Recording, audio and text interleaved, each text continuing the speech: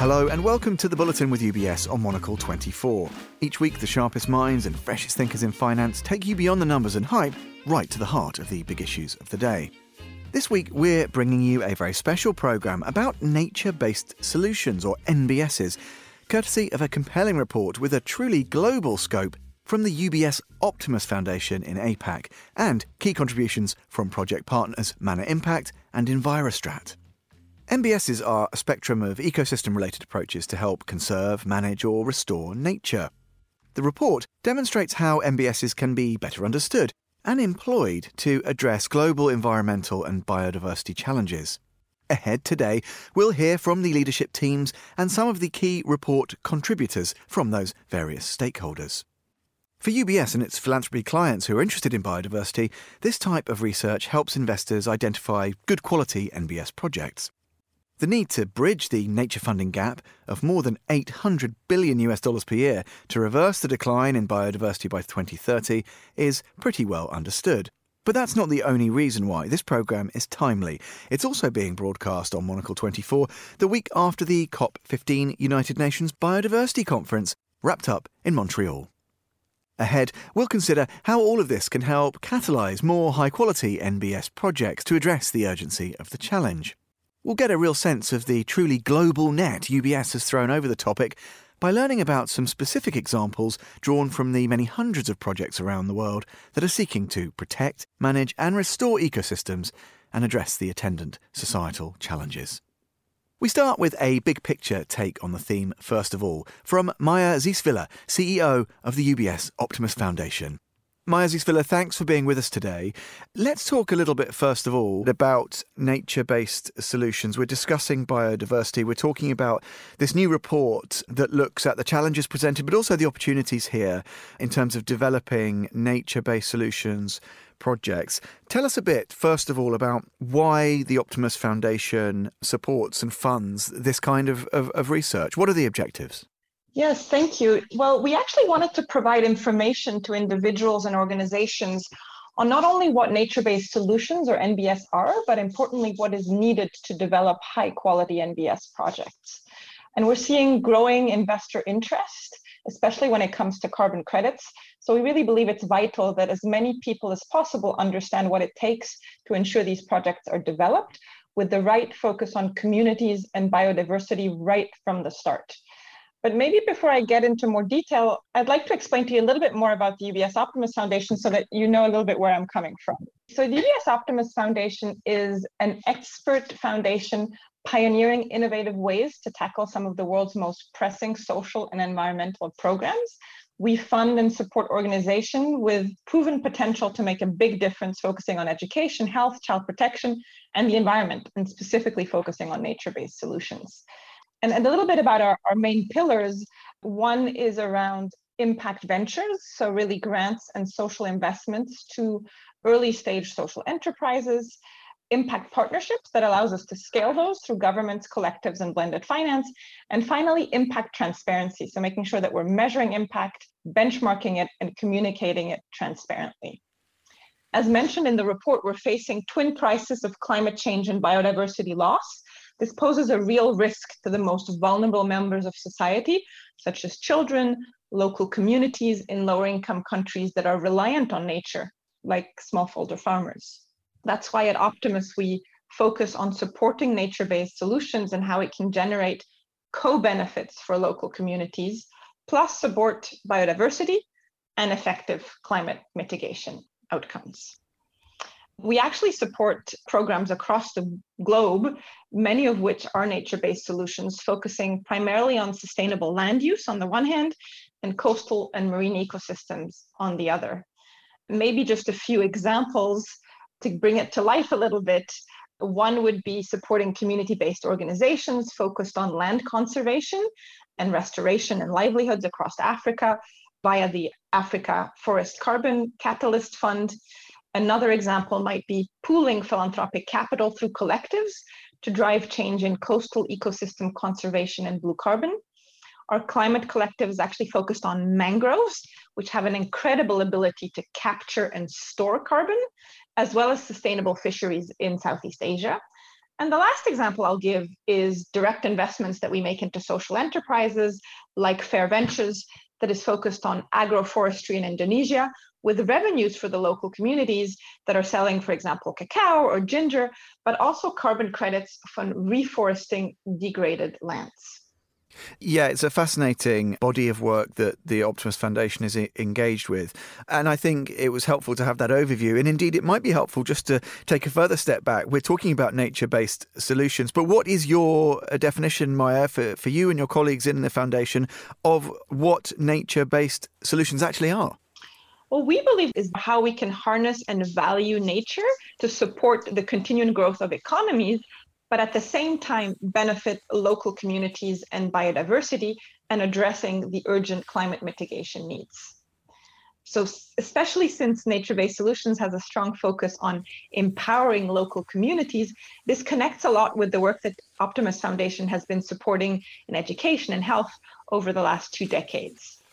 A key cause for the destruction of nature is the need for individuals to find a source of income to provide for their families. So as highlighted in the report, nature-based solution projects really aim to generate livelihood income for these communities to help ensure that they actually see value in their natural environment, the environment in which they live. And furthermore, as the report highlights, engaging and empowering local communities during the early stages of the project development and during its implementation, for example, using citizen science, will be critical to increase the likelihood of successfully achieving project outcomes in the longer term. Maya, tell us a little bit about COP15. Presumably, again, this is another incredibly important forum. And as well as being, a valuable talking shop, it also gets into definitions. And so much of what the report outlines, and we know when talking about this area, it's so important to agree on frames of reference and definitions, isn't it? Is that one of the advantages of events like COP15? Yeah, absolutely. And we think it's really crucial to have such important gatherings, bringing together stakeholders from government, private sector leaders, scientists, local communities, and academics to focus on the importance of biodiversity. So it's about that collaboration and bringing those stakeholders together. But it's finding those partnerships across all those sectors to help stop and reverse the devastating loss of wildlife and animal species.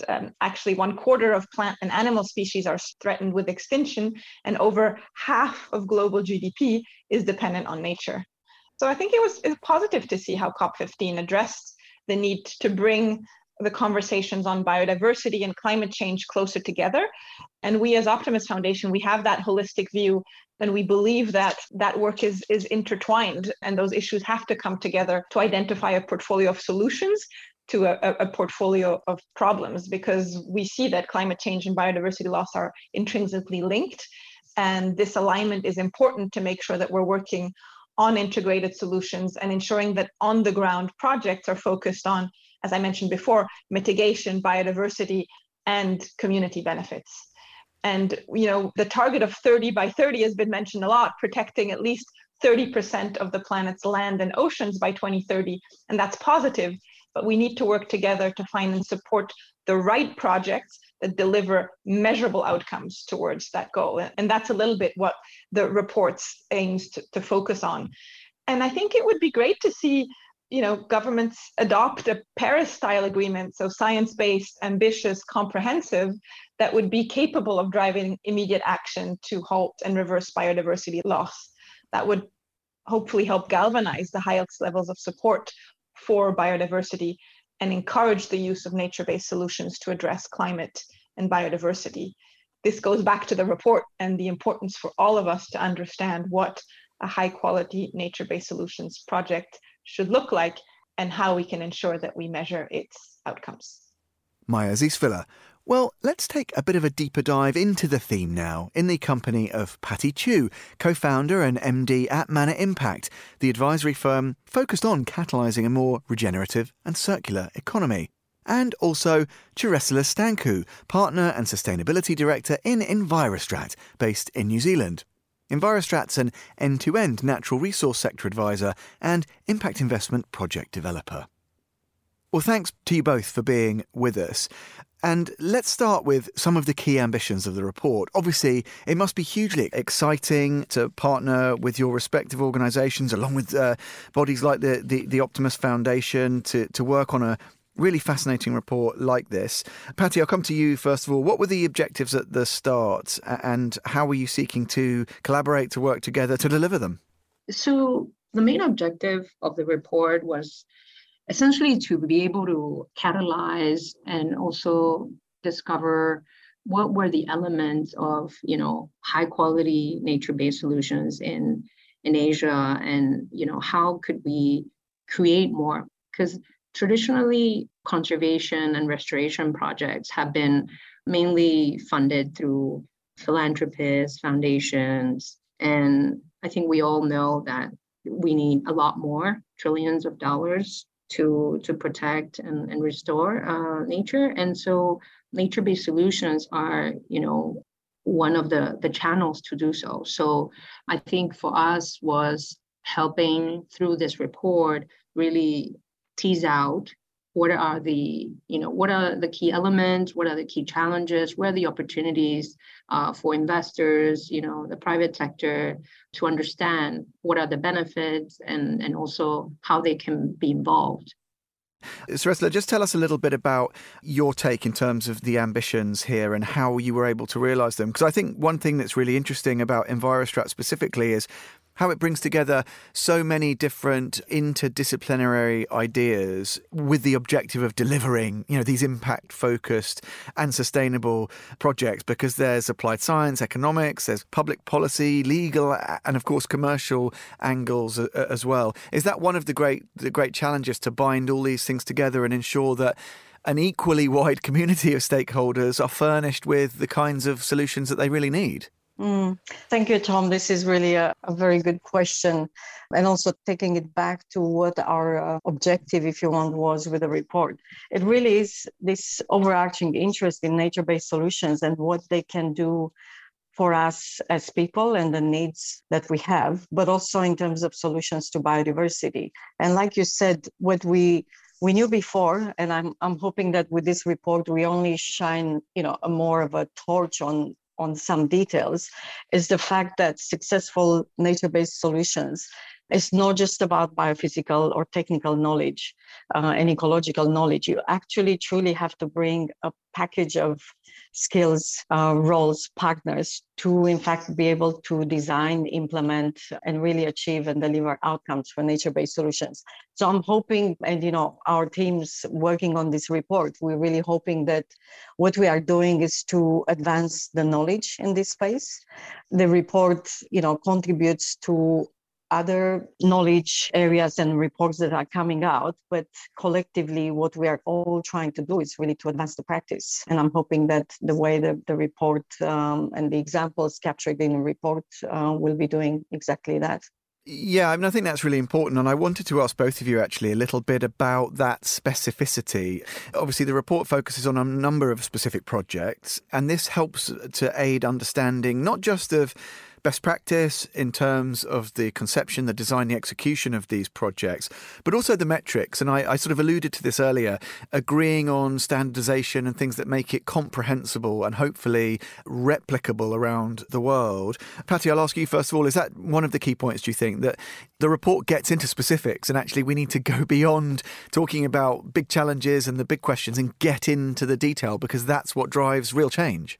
Definitely. And I think that when we started working on this report, that was something that we also faced as a challenge, because I think conceptually, when we talk about high quality, I think we all have, our interpretation of it. And there are no current standards per se of what high quality means. So the report, reviews like 500 different projects. And, it was the task of, the Envirostrat team and Mana team to kind of like come up with some of these like key qualities and also test these qualities through the various experts, that we interviewed throughout the process, as well as like validating it through the various different sort of existing frameworks, but not exactly standards, as you said. And I think that kind of for, the discussions at COP15, I think that's something also really key, I think, to set sort of like targets and clearer standards. Suresla, just to bring you in here, again, that point about the specificity, which I think Patty's alluded to there, is important. I guess another one of the kind of key takeaways that struck me as interesting was this idea that, of course, there's a necessity to drive much more finance into these areas. But it's not just about spending. It's also about building knowledge. And I know this is something, of course, that Envirostrat is really passionate and engaged with, building the knowledge bases within those demographics, organisations who we are going to task with delivering change. We need to not just throw money at the problem, but to build that knowledge base. That's also another striking takeaway, right? Absolutely. And in relation to that is really at the core of it is the fact that nature-based solutions, by and large, are solutions that provide multiple benefits to people, but also to biodiversity. Therefore, it's a broad knowledge base, if you want, that we work with. And of course, building that knowledge and then ensuring that that knowledge is being deployed and applied in the right way and taken up by communities, because we know that many of these projects, the genesis of them, the ideas of them, they're actually emerging often bottom up from communities that are faced with challenges where biodiversity is being lost and so on. So we're focusing on that. And I think, in terms of the report, if there is one overarching, and reassuring finding in some ways, or at least a point of the report, is this aspect of multiple benefits that nature-based solutions provide. And the fact that they really, quite often, they deliver value for money. So when we are looking at nature-based solutions and the fact that we are in this situation where we have to match, if you want, to bridge the needs of the communities with the interest of investors, recognizing that investors are seeking impact, they want to see results and they want to see impact in the community, but they also want to see capital well spent that generate a return. So with this report, we're trying to kind of straddle these different worlds of understanding what it means, alternative economic opportunities, looking at livelihoods, looking at revenue models, and combining all of this to build this knowledge base that is needed on the side of those that spend the capital as much as the community groups and project developers, those that need the capital. Whether it's a call to action or just a kind of an overarching takeaway, what would you hope that engaged listeners, readers, students of this area would take away from the report? What do you hope its enduring impact might be?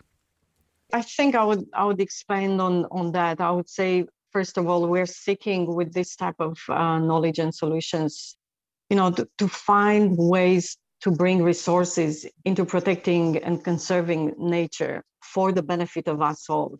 And therefore, if we think about investment and businesses as models to meet needs, there is definitely, with nature-based solutions, we see that the potential is there, but there are many, many areas of ecosystems where we haven't seen yet nature-based solutions at scale, but the potential is great. And I'll pick up, for example, one of the areas that I feel really passionate about, and we cover in report as well, which is around water. So we talk a lot about carbon sequestration as, the means whereby the focus that we have these days as part of climate mitigation. But in fact, for us as humanity, climate adaptation is also a large, and livelihoods, it's a large agenda, if you want. And water within that, clean water, access to water, dealing with droughts, managing floods and so on.